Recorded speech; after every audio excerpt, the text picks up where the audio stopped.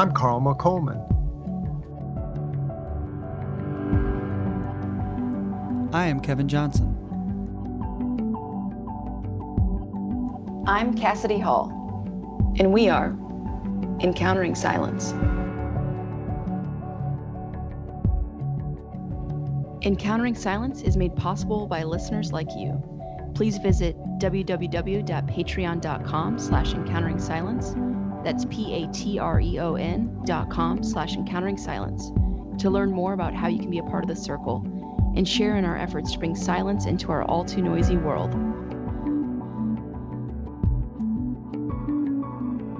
This week, part 2 of our conversation with Parker Palmer.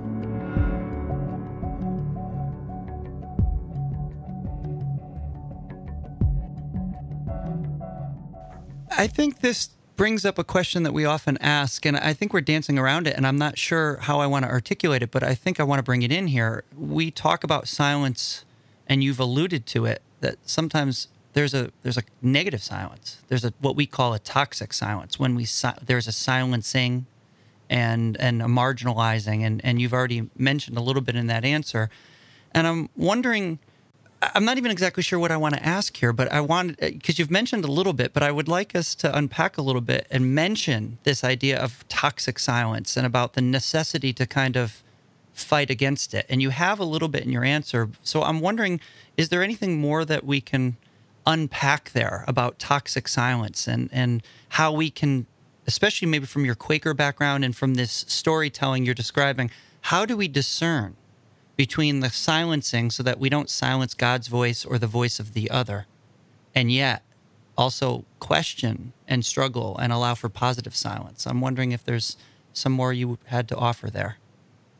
Yeah, a lot of things. I mean, I'm glad you articulated the question that was on your heart. I'll just say one thing very quickly, that in the Quaker community, this is one of the very interesting things I learned from 11 years living in a Quaker community. In the Quaker community, the core religious act is the meeting for worship, which is a collective silence out of which people rise and speak as moved by the Spirit. Now, if you're in a Quaker meeting that's based in a big university town, they more often rise and speak out of being moved by the New York Times headlines of that morning. But if you're in a real Quaker meeting, they move and speak because they are moved by the Spirit. And the reason Quakers are called Quakers is that in the early days, they were so moved by the spirits that they shook before they stood, and they trembled as they spoke. Mm-hmm. Outsiders looked in and said, you Quakers. It was a derogatory name. And in typical nonviolent style, they said, okay, we're Quakers. The real name is the Religious Society of Friends. But the point I'm getting to is that when we had a business meeting at Pendle Hill with decisions to be made, number one, Quakers don't call it a business meeting. They call it a meeting for worship on the occasion of business. That's a significant difference between a denomination that says, over here is our church service, and we're all going to be pious, nice people. Over here is our business meeting, and we're going to do backroom deals and cut throats, and, who cares about the 49% as long as we can get 51%? And there's some very big differences between those two modes of decision-making. One, the latter creates adversarial listening because your job is to find what's weak in what's being said by someone you disagree with. Whereas a consensual form of decision-making means you're always looking for the strength in the other person's argument. What can I bridge to that might join mine with his and then move toward that synthesis? So one way to look at it is that, when we had a really contentious issue to deal with in the meeting for worship on the occasion of business, instead of 10 minutes of silence, we'd have 30 minutes of silence before we started talking.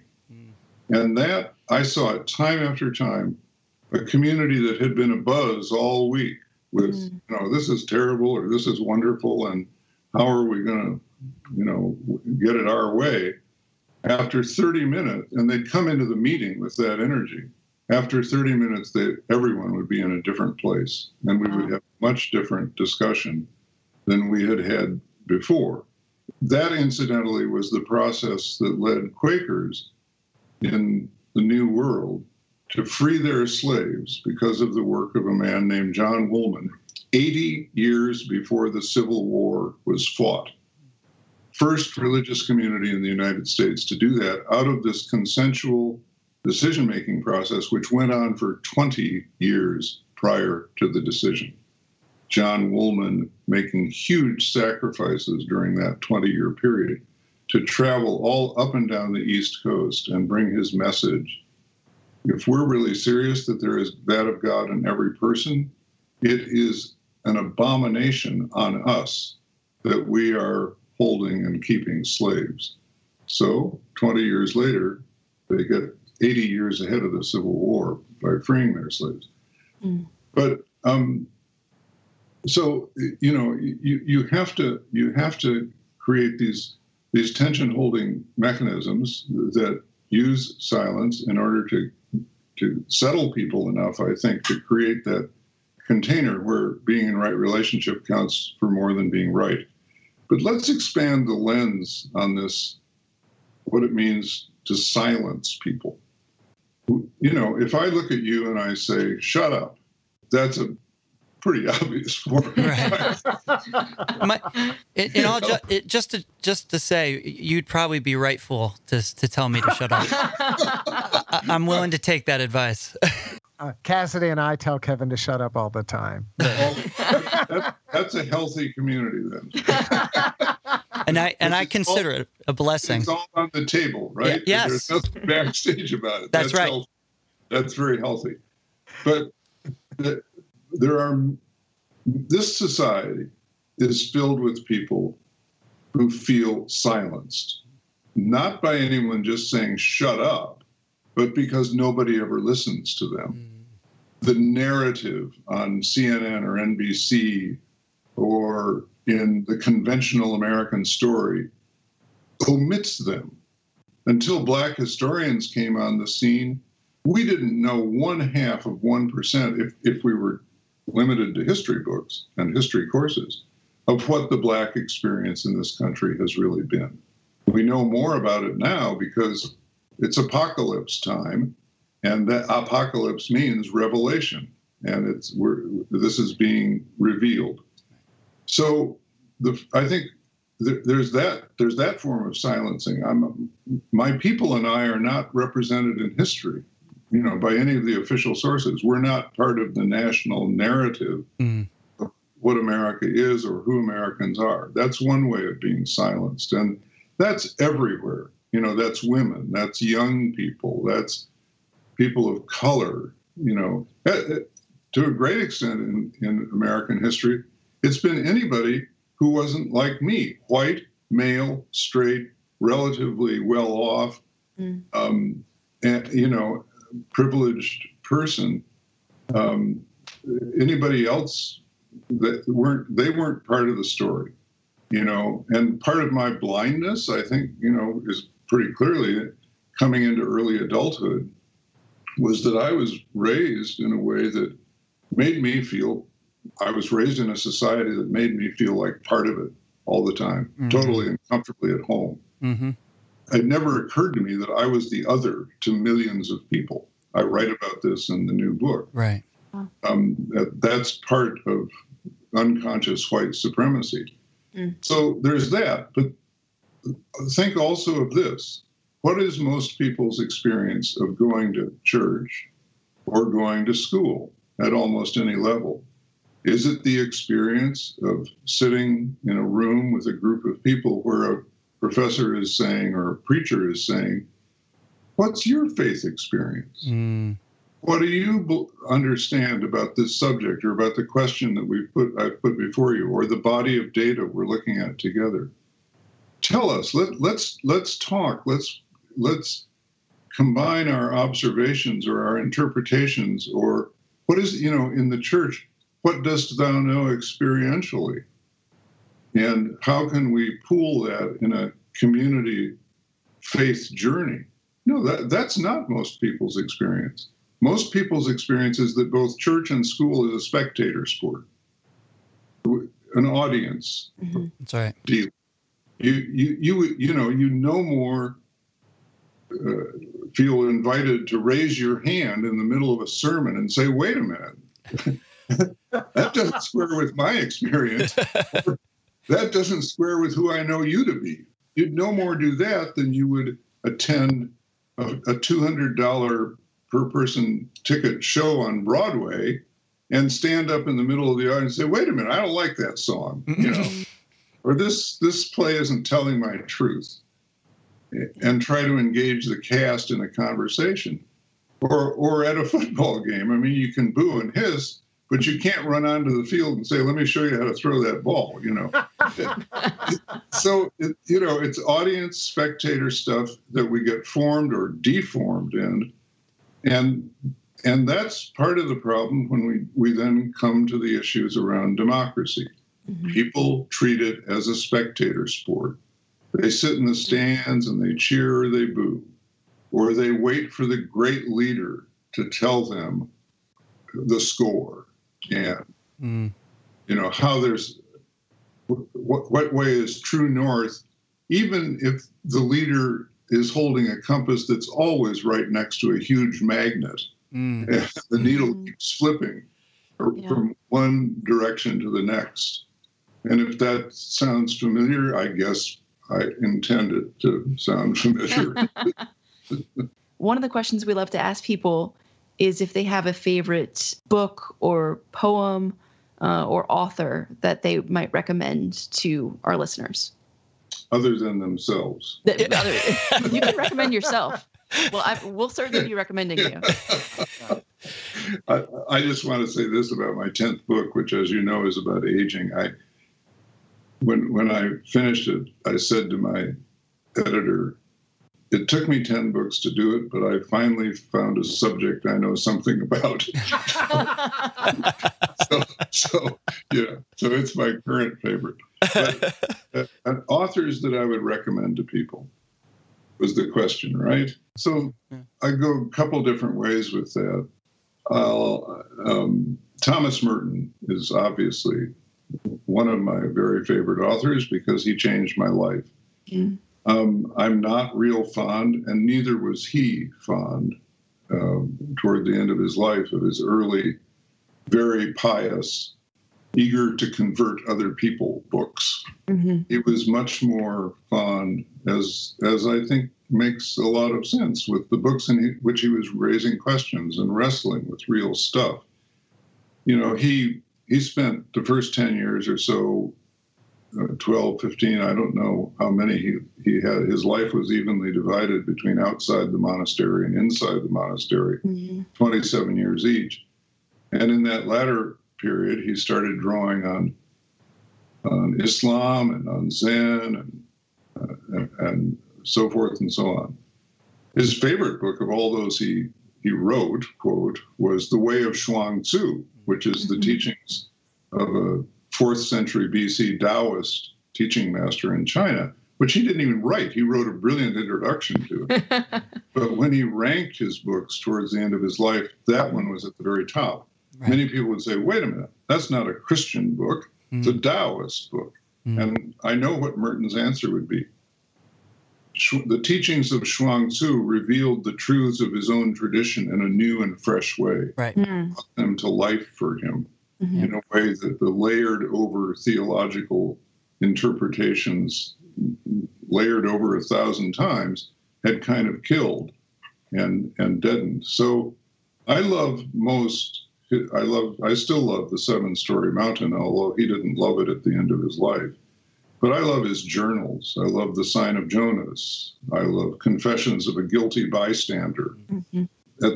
I love The Birds of Appetite. I mean, these wonderful titles, that are just full of rich, probing, questioning stuff.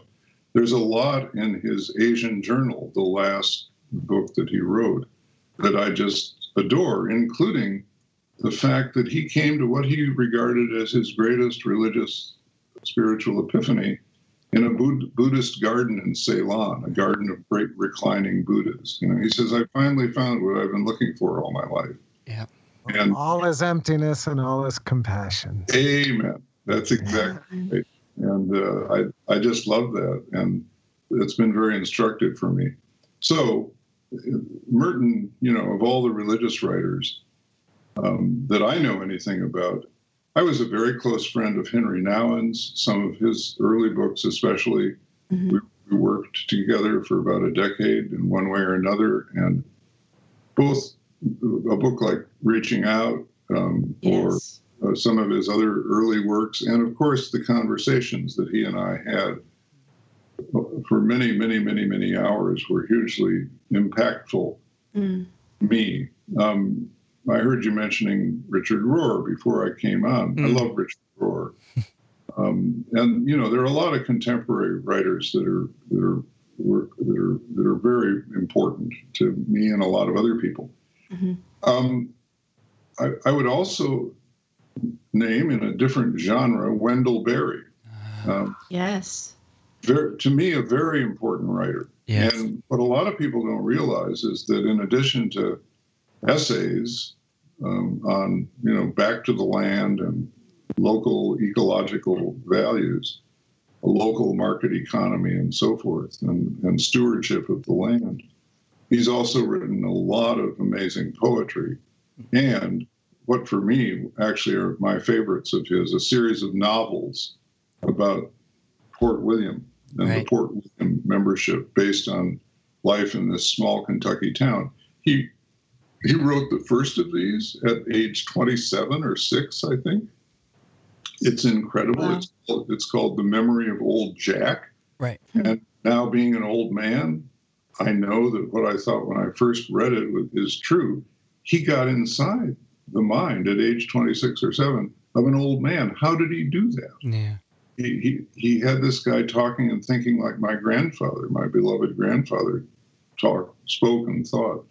How did he do that at age 26, 27? And then how did he write 10 more novels where the characters are the same, but a different one is focused on each time, or a different family, or a different set of circumstances? Right on, I think probably the last one was written in his 70s.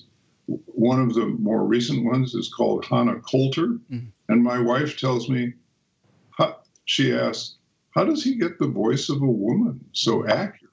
Mm. So this is brilliant stuff, and it's human stuff. And, there's theology in it for sure, but it's not academic theology. It's kind of lived experience.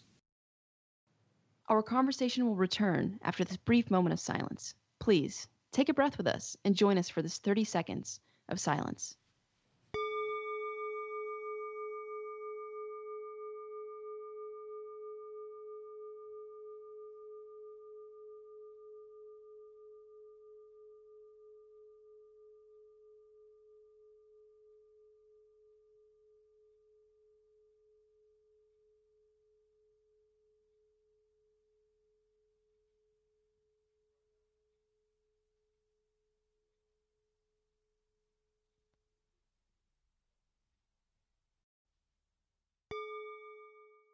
And then finally, I read a lot of poetry.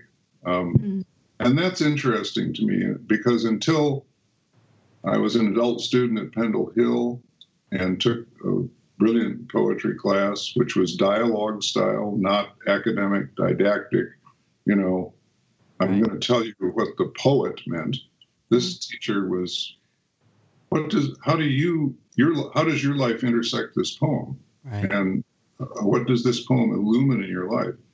And so I read a lot of poetry, and like many people, Mary Oliver is one of my favorites. And I even have one here that I'd be glad to read. It's called When Death Comes, and I thought of it because I remembered a great line in it about silence. When death comes like the hungry bear in autumn, when death comes and takes all the bright coins from his purse to buy me, and snaps the purse shut. When death comes like the measle pox, when death comes like an iceberg between the shoulder blades, I want to step through the door full of curiosity, wondering, what is it going to be like, that cottage of darkness? And therefore, I look upon everything as a brotherhood and a sisterhood. And I look upon time as no more than an idea. And I consider eternity as another possibility. And I think of each life as a flower, as common as a field daisy, and as singular. And each name, a comfortable music in the mouth, tending, as all music does, towards silence. And each body a lion of courage and something precious to the earth. When it's over, I want to say, all my life I was a bride married to amazement. I was the bridegroom taking the world into my arms. When it's over, I don't want to wonder if I have made of my life something particular and real. I don't want to find myself sighing and frightened or full of argument. I don't want to end up simply having visited this world.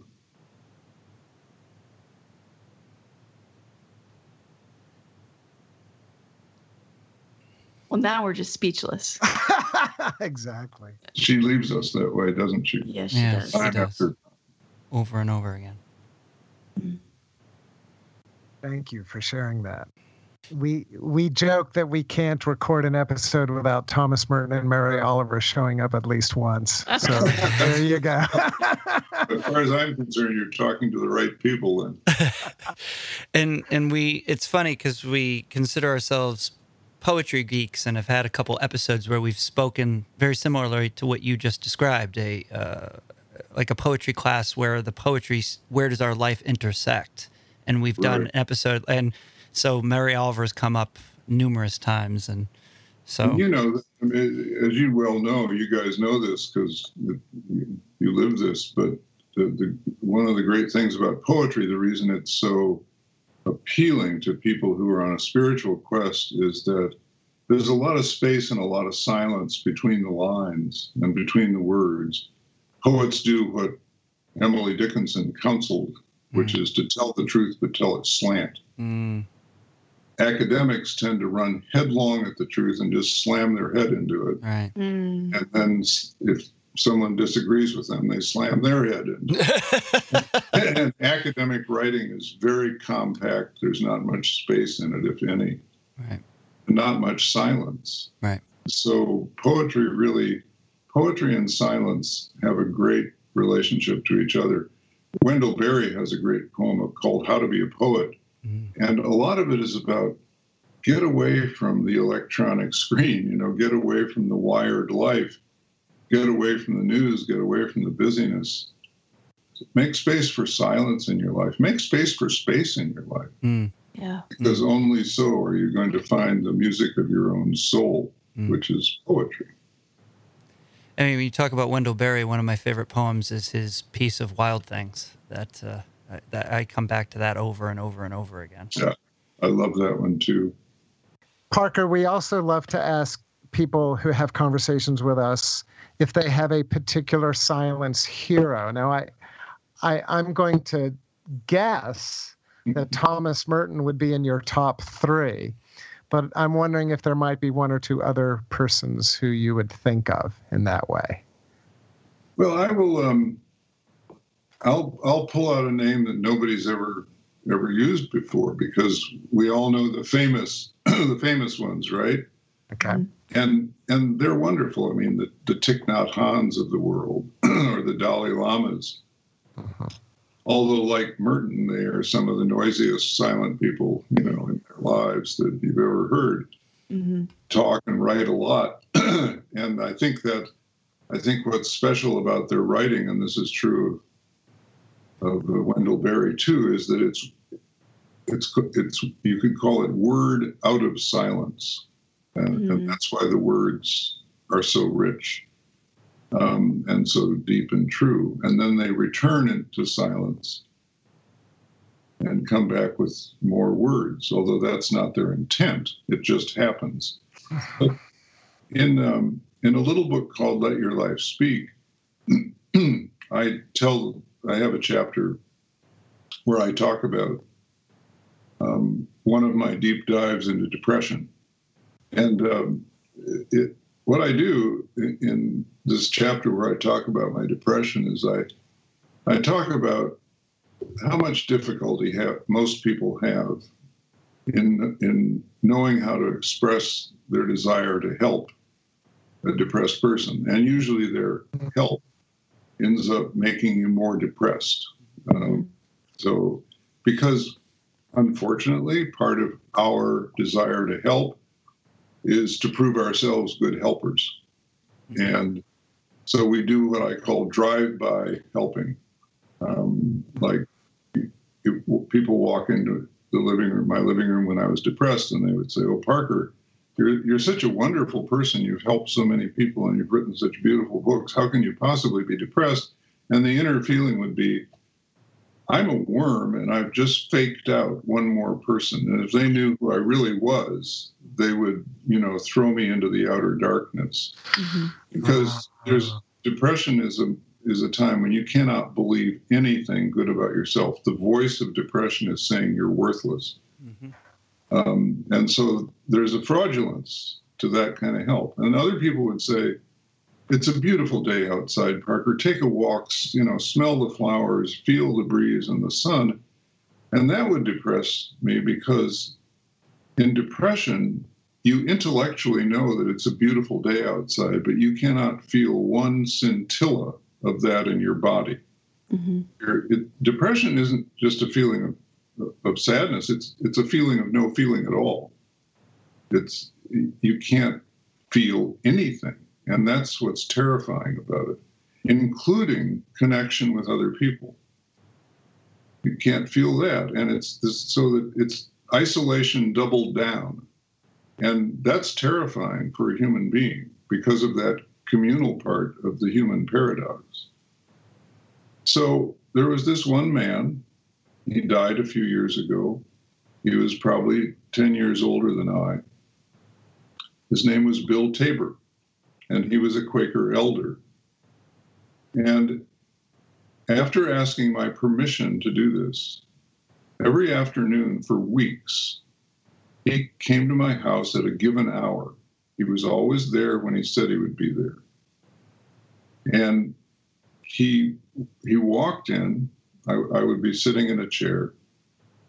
He would kneel down in front of me. He would take off my shoes and socks or my slippers and socks. I mean, often I hadn't even gotten dressed that day. I was in pajamas and a bathrobe because that's as far as I could go. And he would start to massage my feet. He wouldn't say a word, except that occasionally, out of his own practice of silence, out of his own deep meditation, he would say very briefly something like, "I feel your struggle today." But that's all. Sometimes he'd say, "I feel like you're getting a little stronger today." And that would be all. No advice, just this massaging of the only place in my body where I could feel the human touch and feel connected to another human being. Everything else was dead and gone. And all he wanted to do, I think he would have said, "I'm simply trying to be present to you," as we know, well, as the wise among us know, to be present at the bedside of a dying person. I mean, you don't sit at that bedside saying, "Why are you dying? You're a great human being. Why would you want to die?" And you don't say, to someone who's connected to tubes and wires, "Why don't you get outside and enjoy the fresh air?" A depressed person is dying. It's death in life. And that's why I said earlier, I have evidence of resurrection, having not only survived, but thrived after 3 deep dives. The big thing about Bill Tabor is that he didn't do drive-by caring. He didn't do false advice caring, and he didn't do drive-by caring. And I eventually understood why. Those other people were afraid of me. They were afraid if they stayed too long, or touched me, or engaged me, they'd catch my disease.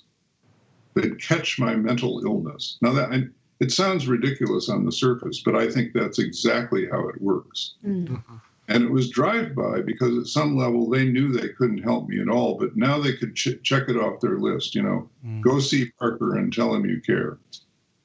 And so off the to-do list, today I've met my quota for being a good person. Yeah. And that leaves you even more depressed. But Bill Tabor didn't regard my condition as an infectious disease, which is what happens with a lot of folks when one is in a state of depression. And he didn't have any need to save me because he knew he couldn't. He just had a need to be with me in a way, well, he knew I had a need for him to be with me in a way that was sustainable. Mm-hmm. And he was faithful to that commitment for weeks and months, and it helped see me through. And it was all rooted in this very quiet man's practice of silence, practice of prayer, practice of contemplation. He had had some wounds in his own life, and he was what Henry Nouwen called the wounded healer. Mm-hmm. So he knew exactly what it meant to be, not just to play that role, but to be that person. And I will never forget him. Parker, I thank you for sharing that and just hearing it anew. I remember reading that for the first time and just weeping and immediately sharing it with people that I know have experienced depression, just how powerful that is, that presence and that, wow. Do you have any, Bill was his name, is that right? Bill Tabor. Bill Tabor. Do you have any pictures of you and Bill together? I don't, and I regret that very much. And his wife died a few years back, and I never had an opportunity to ask if she had some. I know of some pictures of Bill, but not of us together. Yeah. But I have strong pictures in my heart, right? Yeah. That's kind. Thank you so much. That's powerful. Really... Yeah, I remember that story, but to hear it from your mouth I'm just sitting here weeping as you're telling me. So right. I'm glad for an opportunity to honor Bill, and it really is for me a hero of silence because of what came out of the silence. Mm-hmm. Yeah. Thank you so much for being willing to talk and to share your thoughts and your insight, your wisdom. This has truly been a lovely conversation. I'm grateful. Thank you for inviting me, and thank you for your hospitality, which makes this is. See, I don't call this a conversation when it goes the way it did. I call it a seance. It's fine. call it what you love. The spirits are with us. Yeah. That works for us. Something, right? Yeah. Call it. You help facilitate it. Yeah, we talk a lot in this podcast about getting to that place of recognition and recognizing in one another kind of this same touch to mystery, of course, that we can't define or describe, but it's definitely, I've gotten chills multiple times in this conversation of just feeling something here. Yeah. Well, thank you. I'll leave you with what I often leave my audiences with. I'll say at the beginning, if this goes well, which this has gone wonderfully well, then I'll tell you a Quaker joke. And this will be a rare experience because there are only two of them. Oh, man. I'll tell you one. So here it is, and it has to do with Quaker Jiu-Jitsu. So this Quaker farmer has this mule that's never done a lick of work for him. And for 10 years, this farmer has labored in a friendly way to get this mule to develop some good work habits, but it just isn't happening. So finally one day, the farmer goes out to the barn, he lifts up the mule's ear and speaks very softly into that ear, and he says, "Friend mule, thee knows that I am a Quaker, thee knows that I am a non-violent man. Thee knows that I will not swear at thee, or even shout at thee. Thee knows that I will not slap thee, I will not hit thee with a stick or kick thee or whip thee. But what thee does not know is that I might sell thee to the Baptist farmer down the road who will beat the living hell out of you.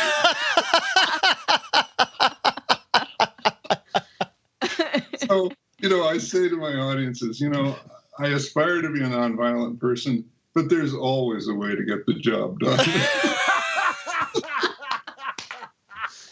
Oh my gosh.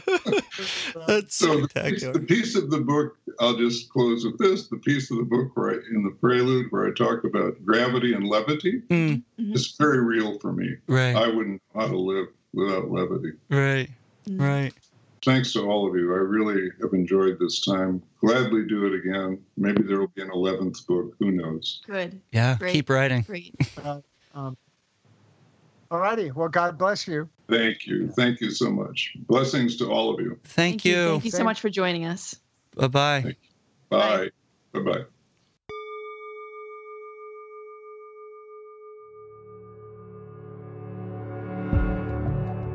Thank you for listening to the Encountering Silence podcast.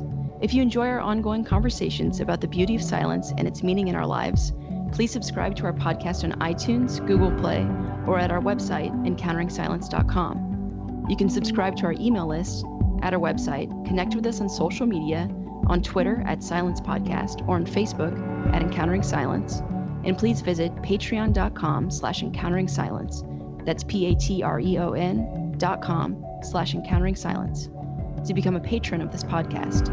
Your financial support will allow us to continue creating new episodes and spreading the message of how vital silence is to our social, spiritual, and physical well-being.